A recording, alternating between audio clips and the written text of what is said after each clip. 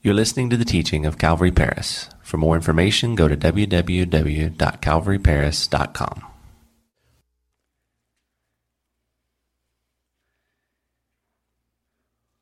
The Word of God says, "For this reason, I will not be negligent to remind you always of these things, though you know and are established in the present truth. Yes, I think it is right, as long as I'm in this tent, to stir you up by reminding you, knowing that shortly I must put off my tent, just as our Lord Jesus showed me." Verse 15, "Moreover, I will be careful to ensure that you always have a reminder of these things after my decease." Let's pray. Dear Heavenly Father, we do just come before you this morning. We worship you and praise you today because you are the reason for our faith. You're the reason for our joy this morning. You're the reason for our life. And Lord Jesus, we just want to remember that. We want to thank you. We want to praise you. Lord, be with the families that are not complete this morning. If their wives or men's wives are at the women's retreat today, moms at the women's retreat today, Lord, all kinds of things happening. But Lord, we just pray that you would just bless us now with your presence as we study your word. Fill us with your Holy Spirit. Speak to us this morning as you speak to the ladies at the retreat and to the children in children's ministry. And Lord, we just pray that today all things would glorify you because you deserve it. In Jesus' name we pray. Amen. You can be seated. During worship, a number for the children popped up on the screen, and I was frantic there for a minute thinking, what if it's one of mine? You know, what am I going to do? So if number 910 pops up, would somebody just go get those kids or get whoever it is that's acting up for me? I'd appreciate it. Peter's Post-it note, that's the title of the sermon today, and I chose that because he uses the word remember several times in these three verses. It's as if he's reaching out from time past, sticking a Post-it note on our face or in our mirror, and just trying to get a hold of our attention this morning and say something that's important to us, reminding us, if you will, of the amazing life that is offered to us through Jesus Christ. And that's what we're looking at this morning. We'll be being stirred up, hopefully, by the words of the Apostle Peter to remember the greatness of the gospel, the greatness of what Jesus Christ has done, the new identity that we've been given in his name, and all of this through the Word of God coming to us here in verses 12 through 15. Now, I want to talk a little bit this morning by way of introduction about the perfect storm that seems to be eroding the values of Christianity. It's raging in full force, and it has been for some time. I don't want to talk about this in a really pessimistic way that gets everybody depressed, though. I just want you to be aware of it. I just want to get the information out in case you haven't noticed it. The storm has two basic fronts. The first is tolerance, which we could probably also call relativism. Tolerance is probably the product of relativism. And then the second branch of that storm, or front of that storm, is the internet. Now, the first front of this perfect storm that's raging against the values of Christianity is the teaching of tolerance. Actually, this storm has been raging for quite some time. Sometime in the late 1990s, or probably early 1990s, we entered into what is now known as the postmodern phase of philosophy. And really, it's interesting because if you look at it, it's only postmodernism as it's applied to religion and philosophy. We still believe in modernistic type values when it comes to science and things that you can research and things that you can see and observe and have scientific processes on. But tolerance used to mean that we tolerated each other out of mutual respect. Each person was allowed to hold their own convictions as long as they didn't force them on somebody else in a harmful way.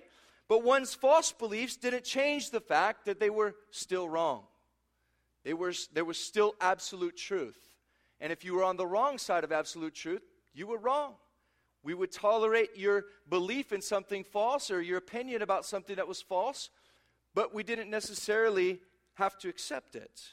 But now, tolerance has changed, the definition of it. It has come to mean that all is equal and should be equally accepted, especially in terms of religion. It's the idea that truth is relative to the experience of the individual. Therefore, everyone's version of the truth must be accepted, or else someone will be labeled as hateful and bigoted.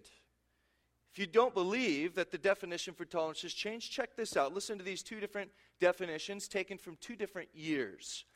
The first comes from Webster's Dictionary, 1913, and it says, tolerance, the power or capacity of enduring, the act of enduring, endurance. And the second part of that definition says that the endurance of the presence or actions of objectionable persons, or of the expression of offensive opinions. So that's Webster's Dictionary, 1913.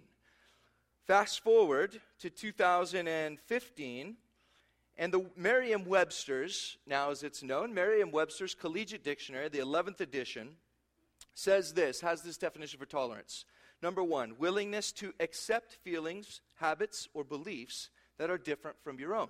Two, the ability to accept, experience, or survive something harmful or unpleasant. Did you notice that the words accept and acceptance made their way into the definition of tolerance? So what once was enduring the expression of offensive opinions has now become the ability to accept something harmful or unpleasant. It sounds ludicrous, doesn't it?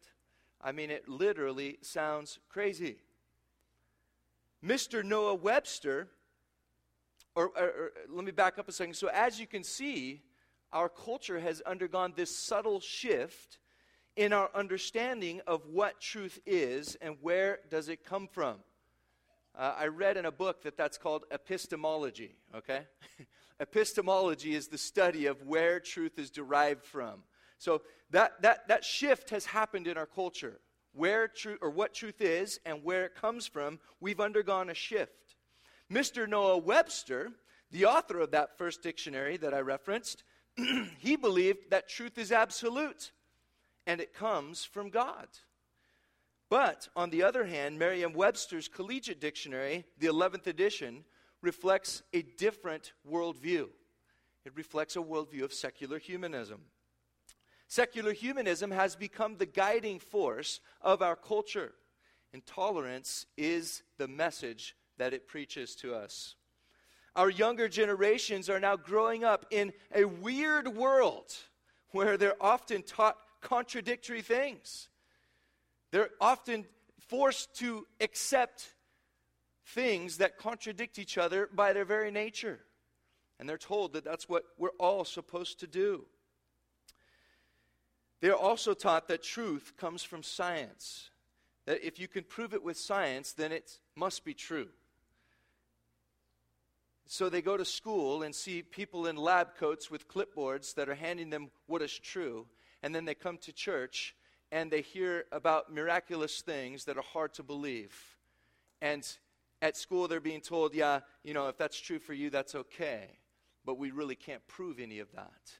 So that's one of the reasons that truth has been eroding slowly as the generations go on. As you and I are growing up in this postmodern philosophy, we see this happening all around us. So the concept of truth in the world of religion has now been relegated to the personal level. Like I said before, if it's true for you, then that's all that matters. If it works for you, then it must be true.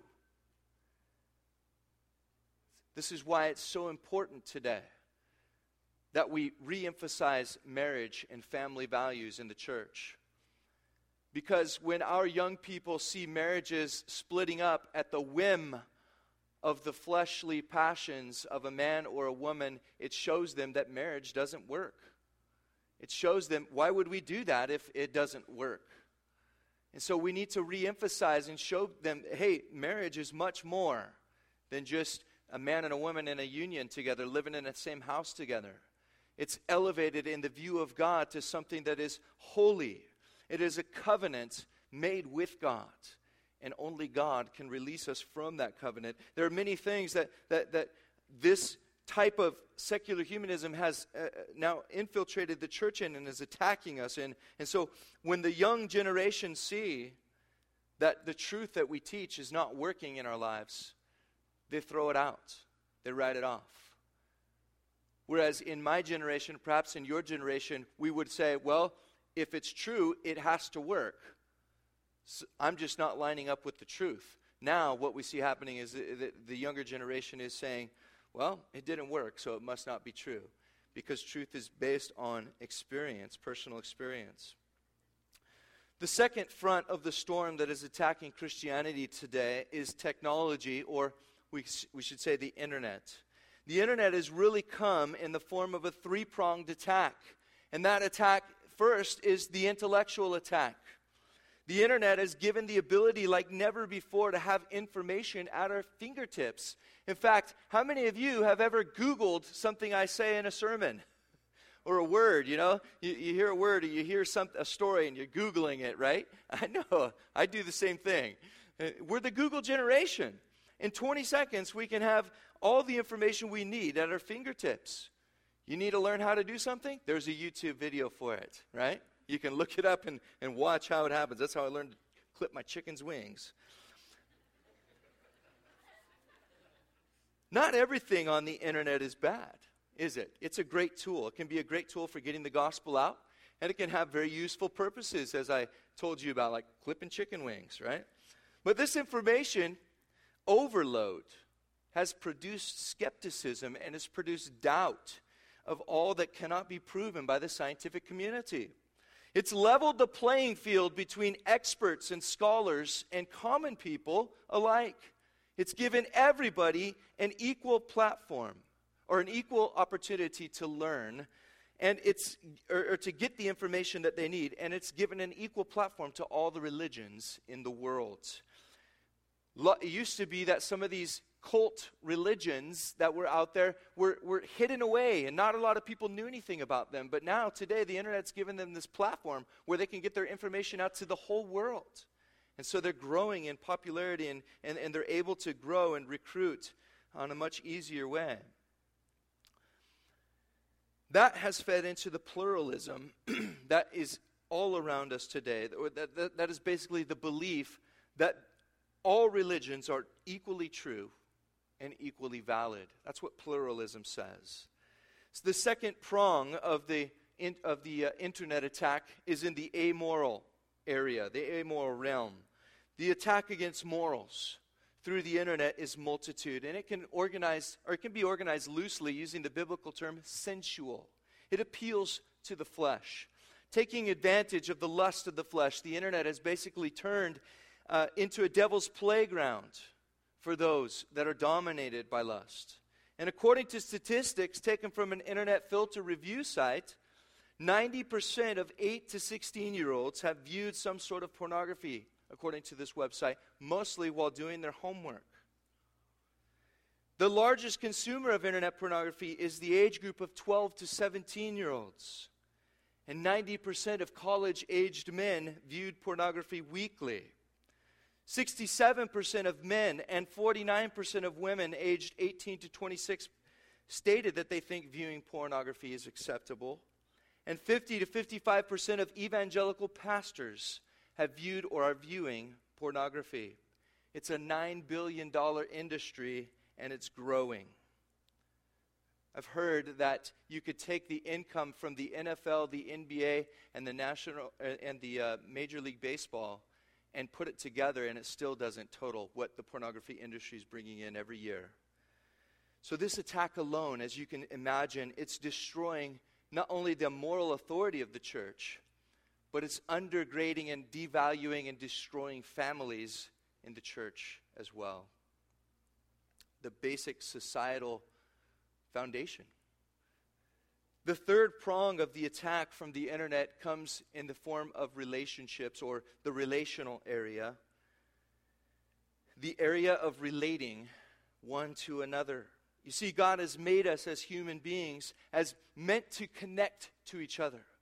When we are in fellowship, when people know us and we know them and they have interaction with us in our lives, it brings us joy. We don't always like the interactions, but knowing that someone loves us and cares for us enough to interact with us and to pursue us and to have a relationship with us, it brings us joy. God built us that way. There's a satisfaction that takes place as we connect with other people. That's why life groups are so important. Yet there's evidence today that all the exposure that takes place digitally through the social media is actually creating a sense of aloneness and superficiality in the world. Those who rely on social media for their relationship fulfillment are becoming increasingly selfish and alienated from having real relationships with real people. What we have today is more people than ever who are connected through social media, but they're not relating with each other. Connected, but not relating. It's scary. I've had several conversations with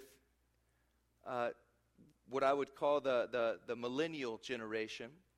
And it is amazing, it really is amazing how they view the internet and social media.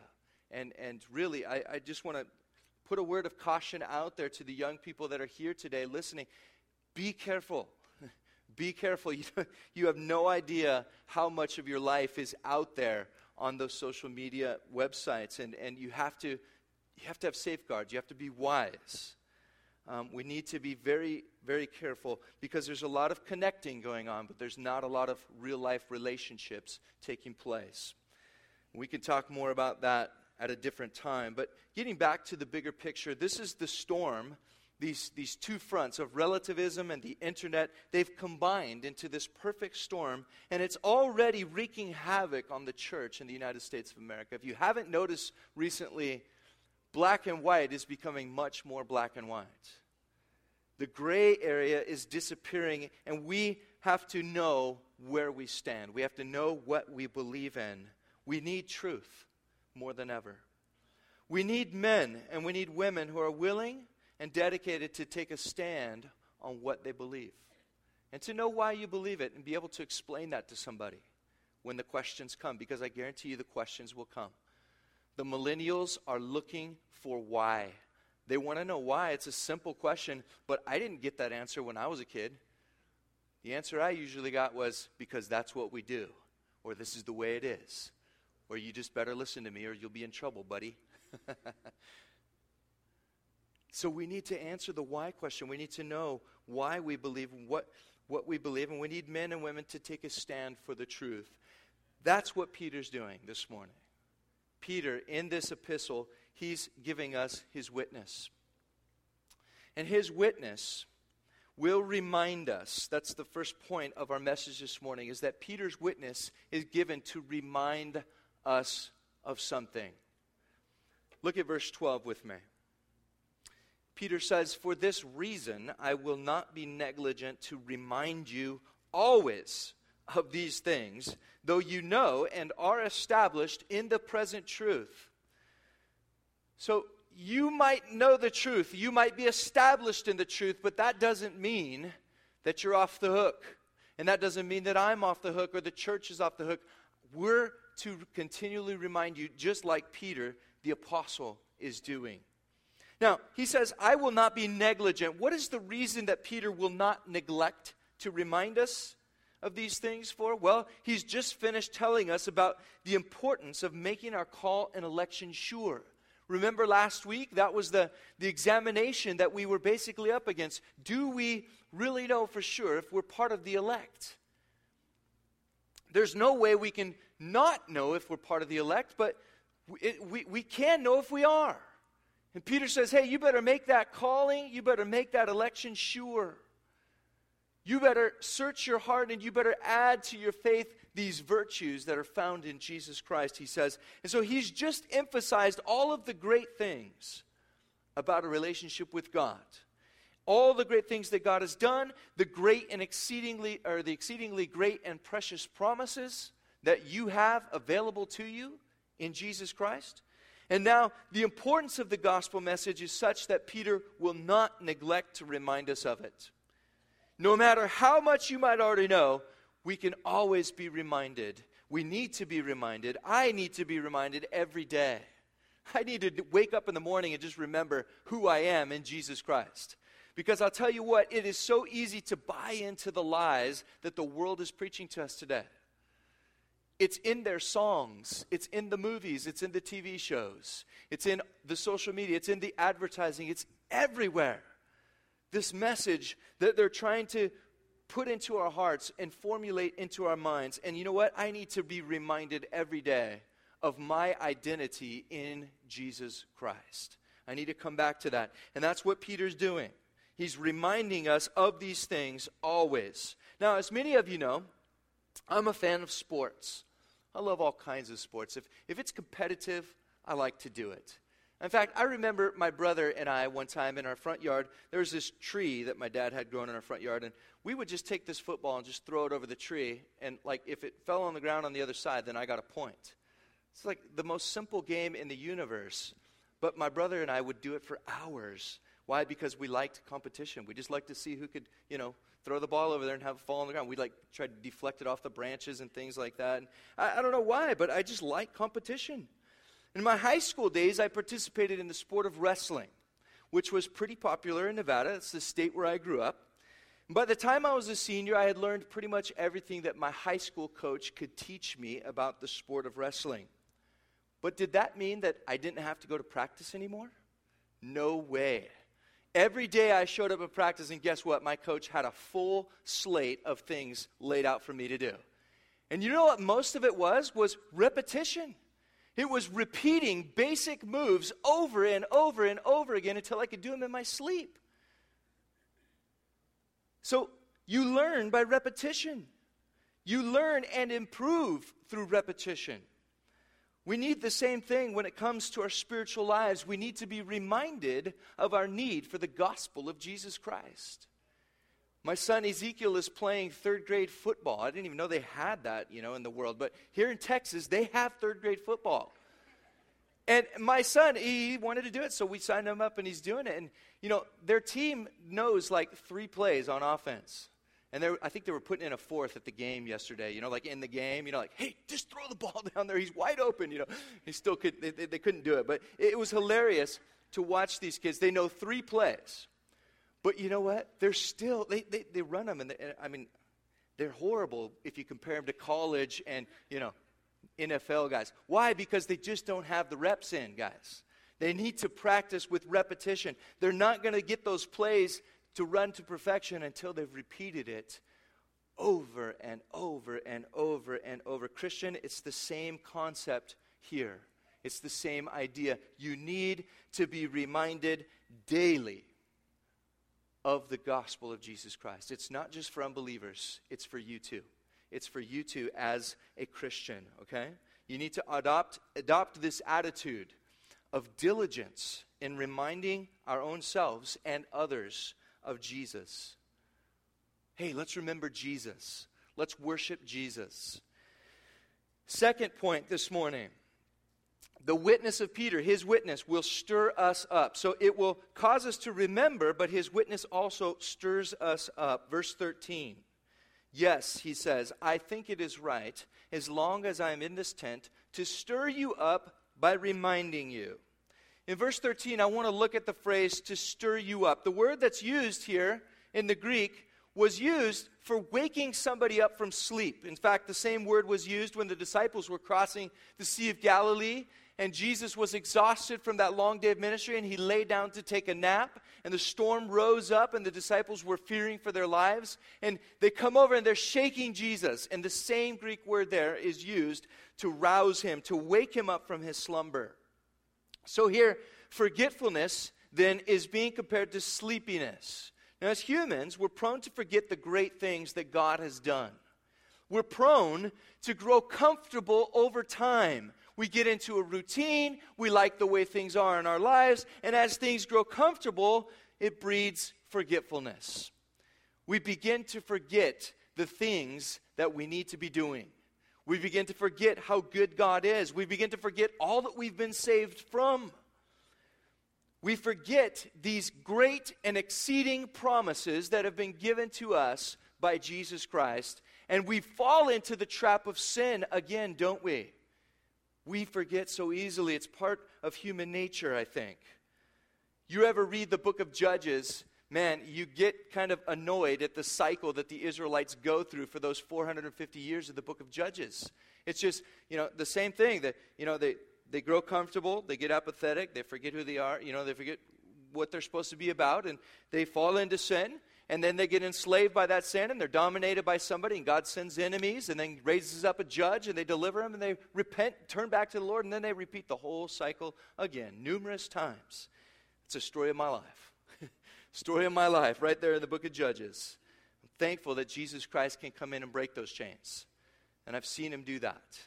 And I know that he can do the same for you. That's the hope that we have, the living hope. The other night, my son Ezekiel came downstairs. My wife and I were sitting in the living room. We were getting ready to go to bed. It was around 11 o'clock. And Ezekiel comes walking in. And, we look up and we're like, this is weird. He never gets up in the middle of the night. We look over at him. And he just has this blank stare on his face. He's looking right at us, but then not really looking at us, And he just walks over to the kitchen, opens up the drawer, and pulls out 2 cookbooks. 11 o'clock at night, and he's pulling out 2 cookbooks, and we're looking at him like, what is this kid doing? He takes the cookbooks and goes upstairs, and my wife and I are like, what is he doing? So we followed him up to his room to see what he's doing. He goes in the bathroom with the cookbooks and throws them on the floor, and then he just stares at them. For like 5 minutes, he's just staring at these cookbooks on the floor, and we're like, is he going to make something? What's he going to do right now? It was this weird moment, but he was totally sleepwalking. So we got him tucked back into bed, and the next morning I said, Ezekiel, do you know what you did last night? No clue. He had no clue what he had done. So like us. We do the same thing with life. We do the same thing with Jesus Christ and the gospel. We do the same thing with the amazing, amazing promises that we have been given. And we do the same thing with the victory that is ours through Jesus Christ. We forget. And Peter here wants to stir us up. He wants to rouse us from sleep. And he wants to get us thinking about and remembering the love of Jesus. Remembering that he went to the cross for you and for me. Remembering that the fact of our lives is that we need to be loving him. We need to be loving him. We need to have affection in our hearts for him. And this is what Peter is working towards here. Secondly, in verse 13, I want to point out to you that Peter sees his body as a temporal dwelling place, doesn't he? He says tent. He says the word tent there. Yes, I think it is right, as long as I'm in this tent. So he's looking at his body as just a temporary dwelling place for his soul. A tent is not a permanent dwelling. Your body is not a permanent dwelling, okay? Now, what I'm going to say next may upset some of you, but that's okay. You need to hear it anyways. What is the ratio of your life that you're pouring into a temporary dwelling? And what is the ratio of your life that you're giving to God? You see, the children of Israel, they were a nomadic people for a long time. In the Pentateuch, in the first 5 books of the Bible, you read about them. Man, they camped all over the place. They lived in tents. But you know what was in the middle of that camp? It was not a fitness center or a gym. It was a tabernacle where they met with God. And what was the significance of that was that God was the center of their lives. Now, I'm not knocking exercise and gyms and all of that. That's great. I wish I went to the gym more, I have problems with that. But we need to remember that this is temporary. And what Peter is telling us is, look, this tent is going to be put off. Tents are supposed to be temporary. They're not meant to last. Try, any camping tent, it'll last you a good 10 years if you're lucky, 15 if it's an amazing tent. But tents are not meant to last forever, especially if you use them all the time. So know that. Peter is stirring us up. He's rousing us from sleepiness, and he's reminding us, look, this is a temporary dwelling. It gets old. It's corroding. It's deteriorating. One day you're going to lay it aside. So this is that, and that's the reason that Peter's wanting to stir us up to remember, is that he's dying soon. Remember, this is his last letter. Peter knows he's going to die. That's the last point that we're going to look at this morning. The witness of Peter will stand forever. His witness was to remind us of the goodness of the gospel of Jesus Christ. His witness is to stir us up, to wake us up from sleep, so that we stand on those precious promises. But thirdly, his witness will last forever. It will stand forever. Verse 14, knowing that shortly I must put off my tent, just as our Lord Jesus Christ showed me. Moreover, I will be careful to ensure that you always have a reminder of these things after my decease. Diligence. Peter was diligent to leave us a reminder. So, after Peter had denied the Lord 3 times in his when Jesus was on the earth, when he had denied him 3 times in that courtyard where Jesus was being interrogated, he was devastated. He came face to face with the reality of the weakness of his own flesh, of the weakness and pride of wanting to depend upon himself. But the Lord Jesus didn't leave him there. Because as you remember, he sought him out after the resurrection, and he lovingly restored Peter, and he charged him with being a shepherd to the church of Jesus Christ. But not only that, it was at that time, it was in that conversation where Jesus reveals to Peter a prophecy about how he was going to die, the kind of death by which he would glorify God and depart from this world. And he tells Peter, hey, when you get old, people are going to come and they're going to take you where you do not want to go. And they're going to stretch out your arms. And he was prophesying of the way that Peter was going to die. We know from church history that Peter died sometime around AD 67 or 68, and he was probably put to death by the Emperor Nero. And church tradition tells us that he was crucified. His arms were stretched out, and he was crucified upside down. And so somehow the Lord has revealed to him as he's penning this letter, writing this letter to the church, that time is coming soon. His time is almost up. He's an old man by this point. And as he's writing this, he may even have been, already heard the footsteps at the door of the folks coming to take him away. We don't know. But even though he was killed, his soul is alive. That precious faith of the Apostle Peter was paid out. That eternal life was given to him the moment that his earthly tent was laid aside. He stepped into glory. He stepped into the reality of all of our lives. And that is that we have been given eternal life through a relationship with Jesus Christ. So because Peter was diligent to testify, because he was diligent to be a witness of his story, what he had lived with the Son of God, his witness will stand forever. Did you know that Peter and the other apostles, they built the foundation of the church that you and I are attending today with their witness? In fact, one of the things that we do every Sunday here, we study the doctrine of the apostles. Why? Because they're the foundation of the church. Ephesians 2:20 tells us that. Ephesians 2:20 tells us that Jesus himself is the chief cornerstone. But the words and the works of the apostles, those are the foundation upon which the church was built. Jesus is the rock, but we're built upon these teachings, these doctrines. And so Peter's witness will stand the test of time, and he will witness to you and to me forever. That's his legacy. So as we wrap this up this morning, my question is for you who is here this morning. You've come out to the church, and you've heard this message. You've been stirred up, hopefully, to remember the promises of Jesus Christ for you. And you've been stirred up to be reminded of these great things. But what legacy are you now going to build with your life? What witness will you leave behind?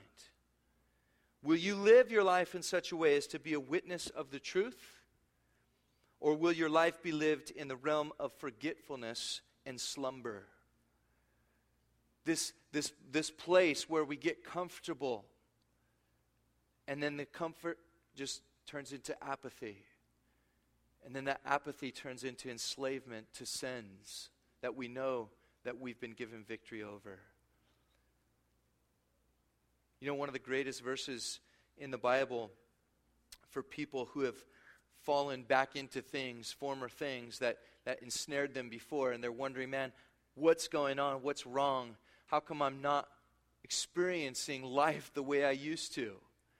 One of the greatest verses comes from Revelation 2, where the Lord is speaking to his church, and he says, remember, therefore, from where you have fallen. Repent and return. He tells the church to remember, to repent, and to return to those first works that they did when they were in love with Jesus Christ. You know what? Maybe there's some of you here this morning that you've gotten comfortable in your Christian life. You've gotten comfortable in your Christianity, and it's just kind of, it's not the center of your camp anymore. It's just kind of out there on the fringes, or it's something that you do on Sundays.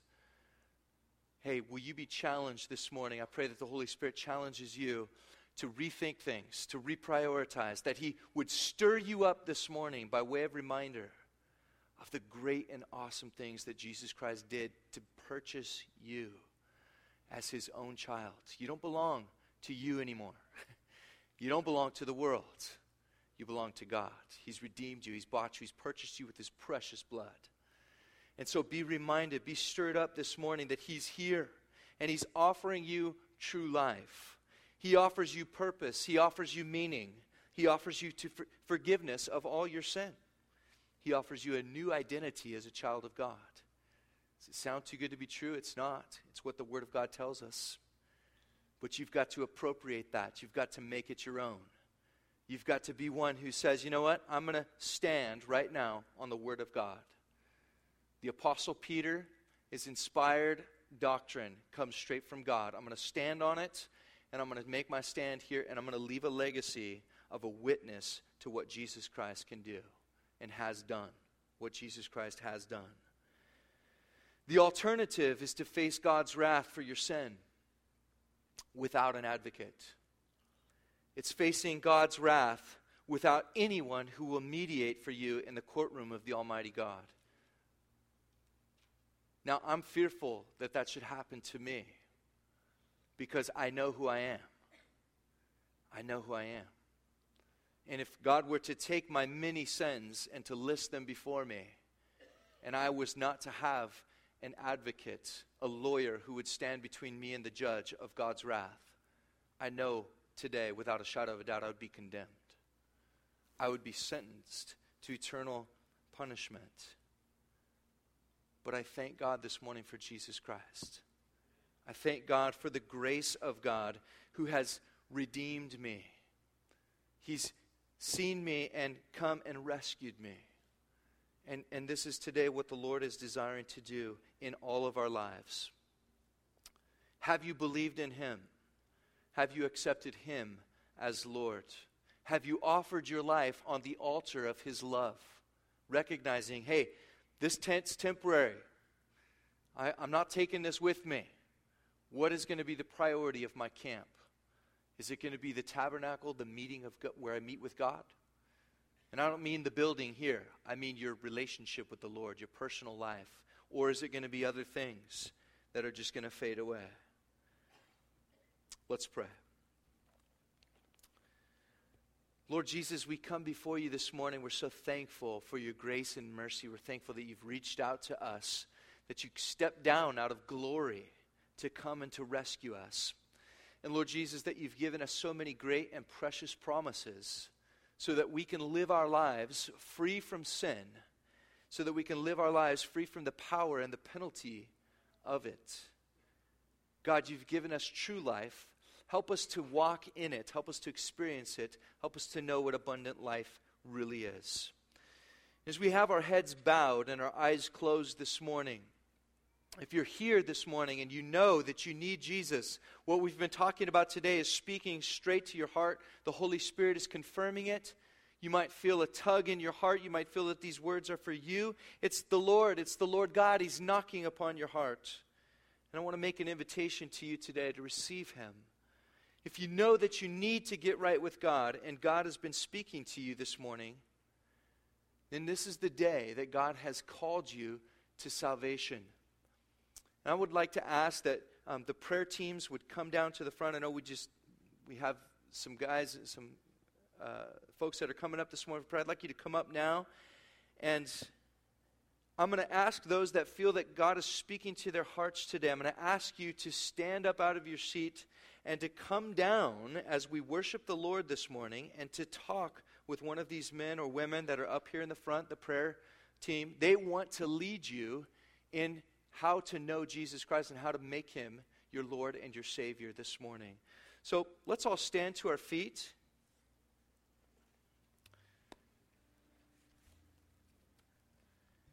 And I'm going to finish that prayer that I started. Lord, we just pray that you would give faith or give feet to the faith of those that need to come to you today, that need to give their lives to you. We also pray that you would give encouragement and exhortation to those of us that need to repent and need to turn away from things that are choking out the spiritual life that you have given us. Lord, we pray that your Spirit would stir us up through the words of the Apostle Peter to remember the great gospel of Jesus Christ and how great and awesome it is that we've been set free, that we no longer have to live our lives dominated by sin. So, Lord Jesus, we give this time to you, we love you, and we thank you. It's in your name we pray. Amen.